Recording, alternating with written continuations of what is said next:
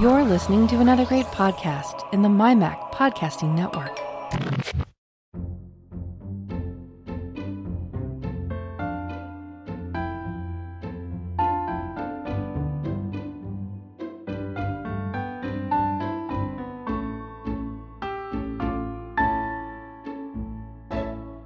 Hi folks, and welcome to episode 71 of the Let's Talk Photography podcast. I'm your host Bart Bouchotz, and this is the show for August 2019. Well, it's a solo show this month, but a solo show in two parts. First, I'm going to do one of my deep dives into a specific piece of photographic jargon. In this case, aspect ratio is what's up for discussion. And then I get to answer a listener question. And just a reminder, if at any stage anything I say, or, well, anything really, triggers a question in your mind, you can always submit them at lets-talk.ie/photo queue. Okay, so let's get stuck into aspect ratios. So the first thing to say is that from a purely physics point of view, every lens actually casts a circular image. So in theory, if we wanted to absolutely maximize the best possible usage out of our expensive glass, all of our photographs will be circular. It somehow doesn't seem to work for us as human beings. It may be entirely logical, but it doesn't seem to be what we want. Maybe it's because our photo frames would roll off our desks or something. But whatever way it is, we seem to want some sort of thing with orthogonal straight edges, i.e. some sort of rectangular thing. And if the circle is the absolute most efficient, well then the absolute most efficient rectangle would actually be the square. So if we wanted to maximize the use out of our lenses, we would be taking square photographs all the time. But that's not how things have gone since the history of photography. People have been, the designer of a camera has to make a choice as to what shape they're going to make the bit where the light-sensitive thing goes, whether that be a piece of film or a glass plate or a slide or a digital sensor. It really doesn't matter what it is. It has to have a shape, and that shape is going to have to fit into the circle cast by the lens. And we've actually ended up with quite a few different circles. And so different rectangles. It's one circle, many different rectangles. So depending on the camera you have, it will have a rectangle that it uses for making its pictures. And we describe these different flavors of rectangle using the so-called aspect ratio. So the aspect ratio is simply the ratio between the width and the height. So if something is as wide as it is tall, then it has an aspect ratio of 1:1. Which is, if you're going to have your mathematics hat on, we would say 1:1. But for historical reasons in photography, we very often talk about aspect ratios as being something by something. So a 1:1 is something we might say as a photographer, which probably makes mathematicians very cranky. So 1:1 is square, and that is the most efficient way to make use of the most efficient way of getting any sort of a rectangular image out of the circle cast by our lens. If we take the aspect ratio to anything that is not square, then one of two things must be true. Either the photo is wider than it is tall, and so that means its aspect ratio will have the big number first, so 3:2 or 16:9.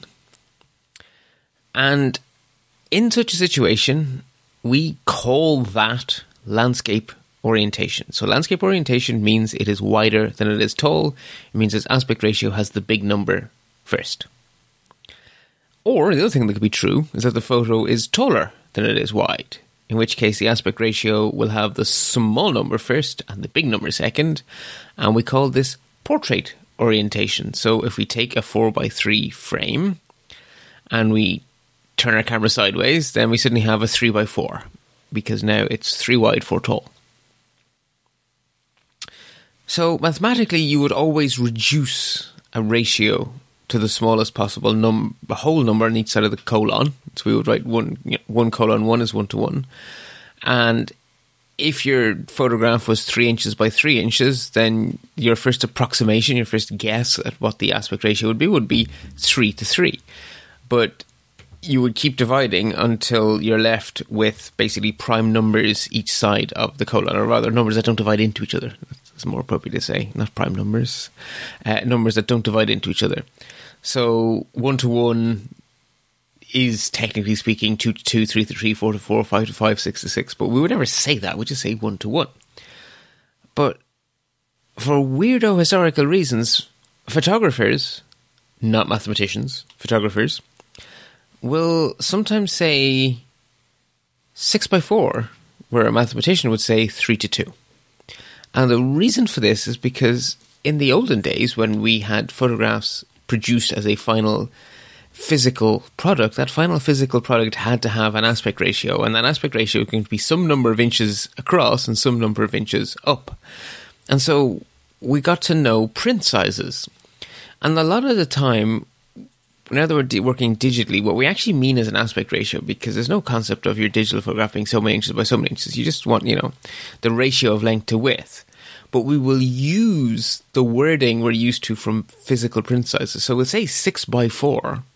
What we really mean is 3 to 2 as a ratio. 6 by 4 isn't a ratio, it's one number by another number.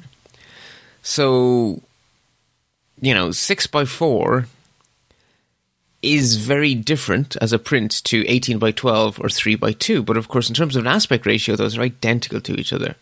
They're all 3 to 2. So every camera has a native aspect ratio, which is determined by the shape of the photosensitive thingy that's sitting at its heart, whatever that thingy happens to be. Digital sensor these days, some sort of sensitive material previous days. All of our photo editors, no matter how simplistic, will have a tool to allow us to crop our image. So we're not forced to keep the aspect ratio that came out of the camera. We can crop our image to any aspect ratio we like. So in theory, there are infinity possible aspect ratios at our disposal. And yet, just like even the most simplistic editing app gives a crop tool that will allow us to have any aspect ratio we like, I have yet to come across a photographic editing tool that doesn't give you presets for common aspect ratios. The ones I tend to see are 1 to 1, or square, 3 to 2, sometimes known as 6 by 4, which is the aspect ratio you get from 35mm film, and also what you will get from crop censored DSLRs and full frame DSLRs, which are of course exactly the same as 35mm film. So that 3 to 2 aspect ratio that you would have historically printed as a 6 by 4 inch print is sort of what I consider to be quote unquote normal, because I've just spent so much time with DSLRs. But for anyone who grew up in the point and shoot world, or who now lives in the Micro Four Third world, or who spends most of the time shooting with a smartphone, well, for you, the aspect ratio you're most comfortable with is actually 4 to 3, which is closer to square. Another historically very common aspect ratio is even closer to square, is 5 to 4, which we would have known as an 8 by 10 print. And that would be the shape of a lot of medium and large format cameras. Then, thanks to the world of modern cinema, or modern televisions anyway, an aspect ratio we're extremely familiar with these days is 16 to 9, which is basically HD video.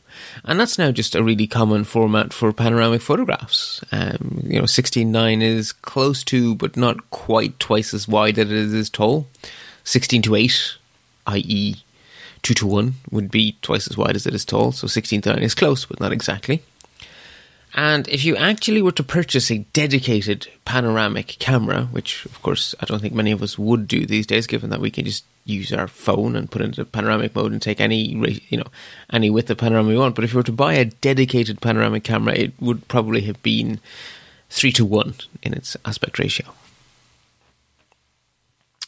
So in the past, unless we wanted to use a matte when we were framing our photograph, which is basically an arbitrary shape piece of cardboard that we would cut the shape we wanted out of and then place that over our photograph and then pop that into the frame.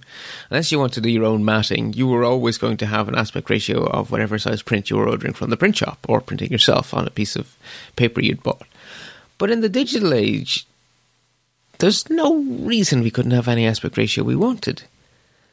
Unless you're posting in places like Instagram where you have this artificially enforced square.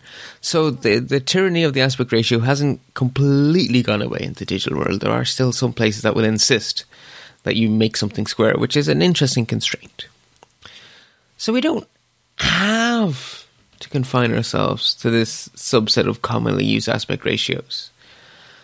But on average, if you scroll through the internet, most photographs are 3x2 or 4x3. So those really are the most common, and thanks to Instagram, I guess square gets to be third most common. So why? Well, my belief is that it's because those ratios that were chosen when we were physically building the aspect ratios into our cameras, I don't think they were chosen arbitrarily. I think they were chosen because they feel right to us human beings. And some ratios feel silly and some ratios feel good. And I think the ones that have stuck are the ones that feel right. But there's a two-way street going on here, because historically they would have been picked because they felt right, but now they may feel right because we see them so often. So I'm not sure which is the chicken and which is the egg today. Do I like 3x2 because I grew up on 3x2? Or do you like 4x3 because you grew up with camera phones? Or do we all like 16:9 because it makes us think of we're watching a cool movie? Or do we like square because that's what, various internety things have got us used to? Or are the internety things getting us used to 3x2 and 4x3 because they feel right? I don't know which is the chicken and which is the egg anymore, but it's an interesting thought. Personally, I like to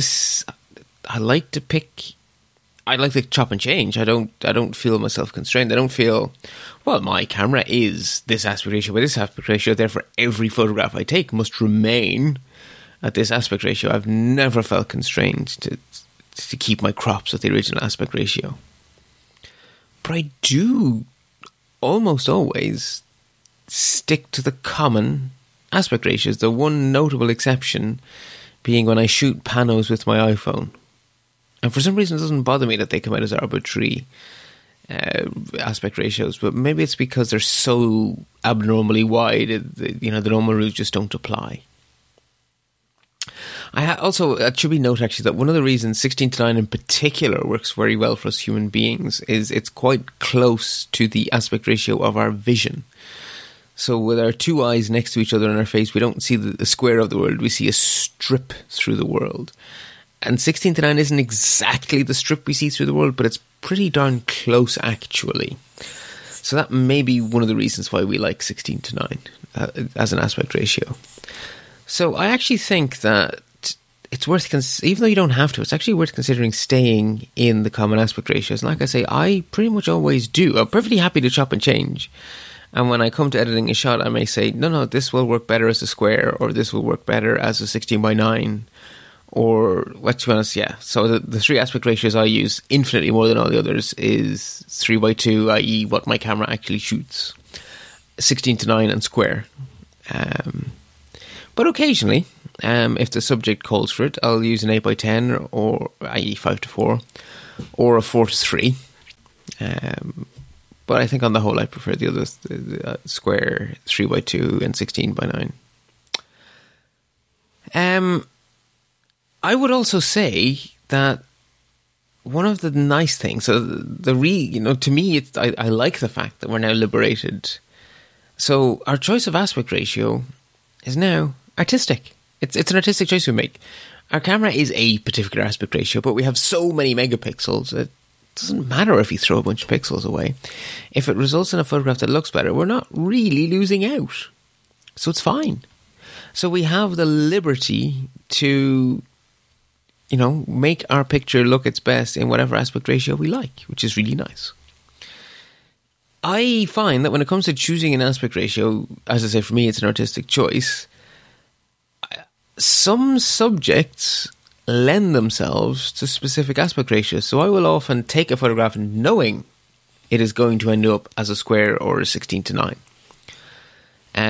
Round things, I really like centering within a square frame. So a macro shot of a flower taken face on centers very nicely in a square. When I'm working with landscapes, I really do like that 16:9 because it's so close. I think it's because it's so close to what we humans see, and landscapes are the kind of thing where that's what we want. We want to capture that vista that we get while standing there, and so I do a lot of my landscapes with crop 16:9. I also generally find that if you have a reflection, you definitely want to have wider rather than taller. And so, as well as some subjects sort of being more at home in certain aspect ratios, I would also say that when you're faced with a scene, your choices of composition and your choice of aspect ratio, they really play off each other. I mean, the composition sits within a frame, so if you change the shape of the frame, you need to adjust your composition. And so one of the reasons I'll often change an aspect ratio is because it works better with the diagonals available to me in the scene. I really like diagonals. Or I like to have things enter or leave at a corner of the frame. And, you know, in order to get your subject where you want it and to have your entry or exit point of some sort of diagonal element where you want it, you may need to choose an aspect ratio different to your cameras. And so I look at adjusting my aspect ratio as being very much part of fine-tuning my composition. And so I find it impossible to separate the concepts of composition from aspect ratio.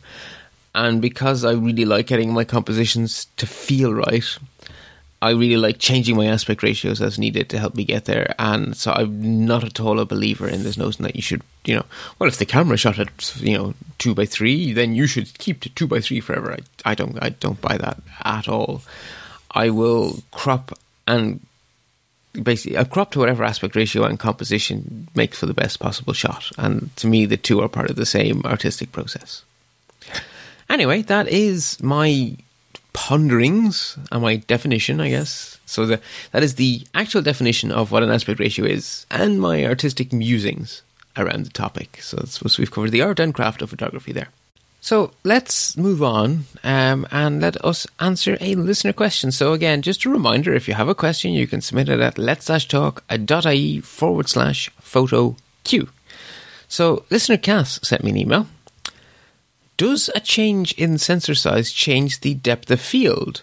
Or does a change of focal length change the depth of field?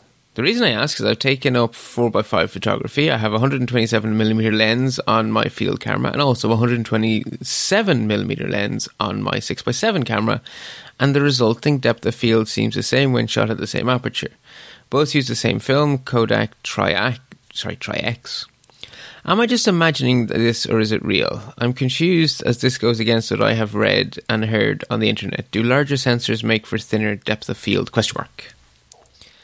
Okay, so your depth of field, or your DOF, isn't actually determined by any one single factor. If you keep everything else constant and vary one thing, you can vary your depth of field, but actually there's at least 4 things that go into determining the depth of field for a given setup. And the reason I'm being weaselly and using the word at least is because I'm afraid I've forgotten one. I think it's 4. Well, it might be slightly more than 4. But these 4 things I'm about to say definitely do affect your depth of field. So the obvious one, the one that we all use artistically the most often, is aperture. So if we want to assert creative control over the DOF, we would, generally speaking, twiddle the aperture knob on our camera, and that way, if we use a bigger physical aperture, smaller f number, if we open up our lens, we will decrease the depth of field. On the other hand, if we twiddle the dial the other way, so if we make the aperture physically smaller or increase the f number or stop it down, we will get more depth of field. And in fact, a pinhole camera has an infinite depth of field. So that's the obvious first one. The second thing that definitely also affects your depth of field is the focal length. So if you kept your aperture the same, basically if you kept everything about your camera the same, but you just changed the focal length, so maybe you have a zoom lens on, or maybe you swap one lens for another, the change in focal length, if you keep everything else the same, will result in a shallower depth of field.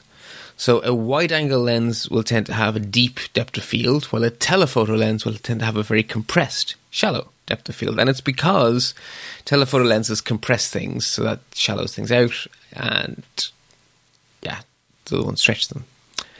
And you can have fun with this, actually. So something I love doing, I have a nice wide-angle lens, 1020, and I love getting physically close to, say, a butterfly or something, or a flower, so that it takes up a lot of room in the frame.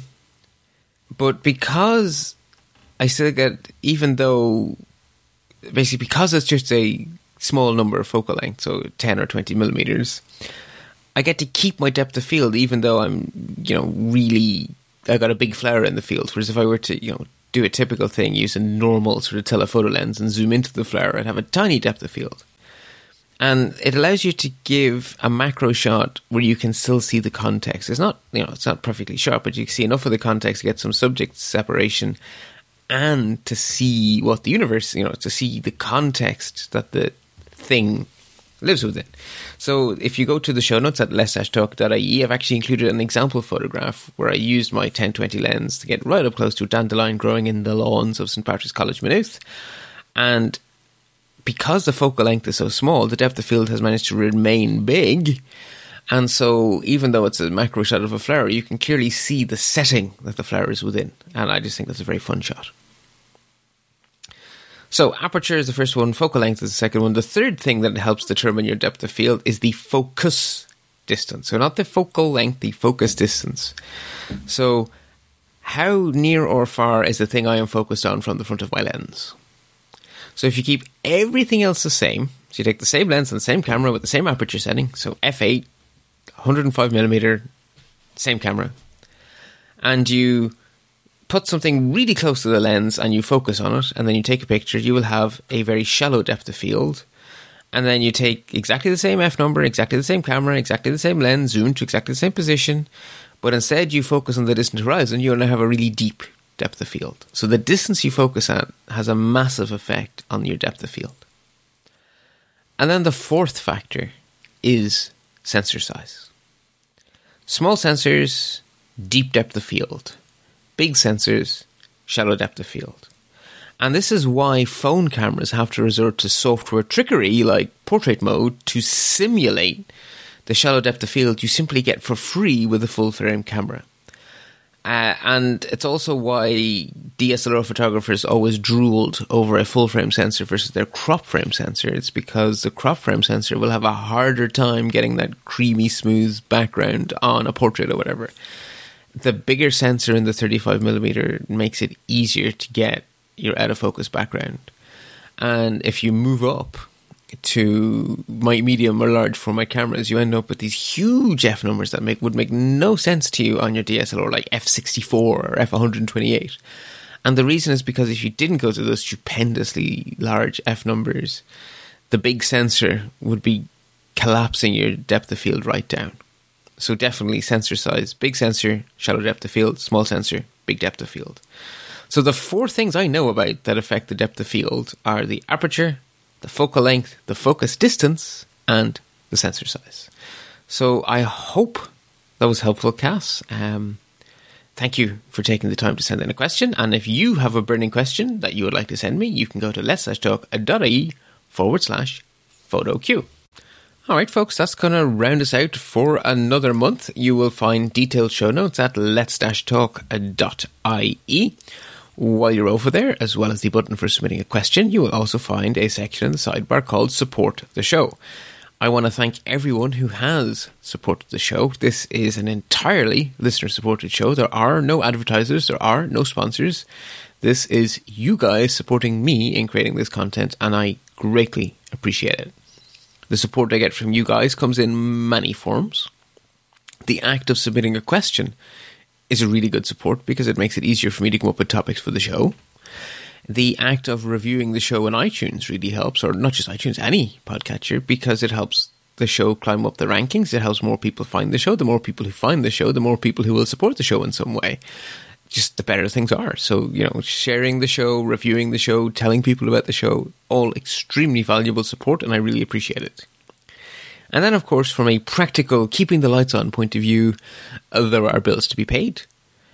I'm not in a position to pay those bills myself. I need podcasting to be a break-even thing for me at the moment. That's just where I am in life.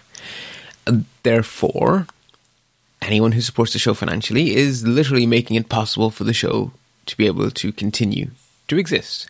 A lot of you do, and I really appreciate it. There's two obvious ways that everyone can support the show. Patreon allows you to pledge a small dollar amount per episode release. Will be exactly 2 every month, 1 photography, 1 Apple. Or there's a PayPal button, which is a really efficient way to give one-off donations that are a little bit larger. Then if you happen to be, like me, the kind of nerd who needs VMs in the cloud or domains registered, then I have affiliate links for DigitalOcean's wonderful cloud hosting platform, which is what's holding up lets-talk.ie, bar2b.ie. It's holding up most of my life, to be honest.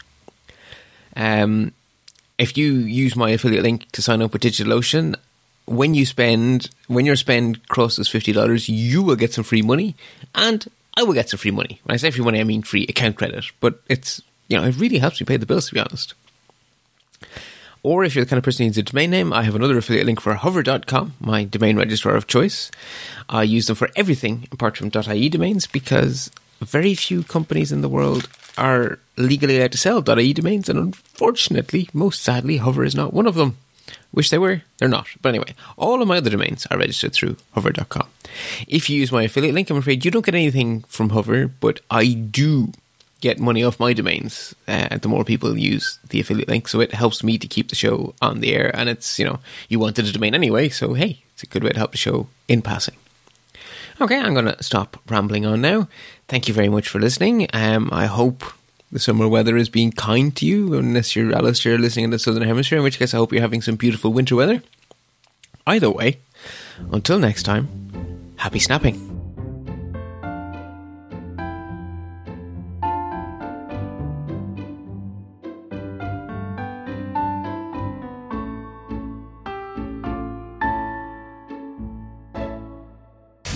You're listening to another great podcast in the MyMac Podcasting Network.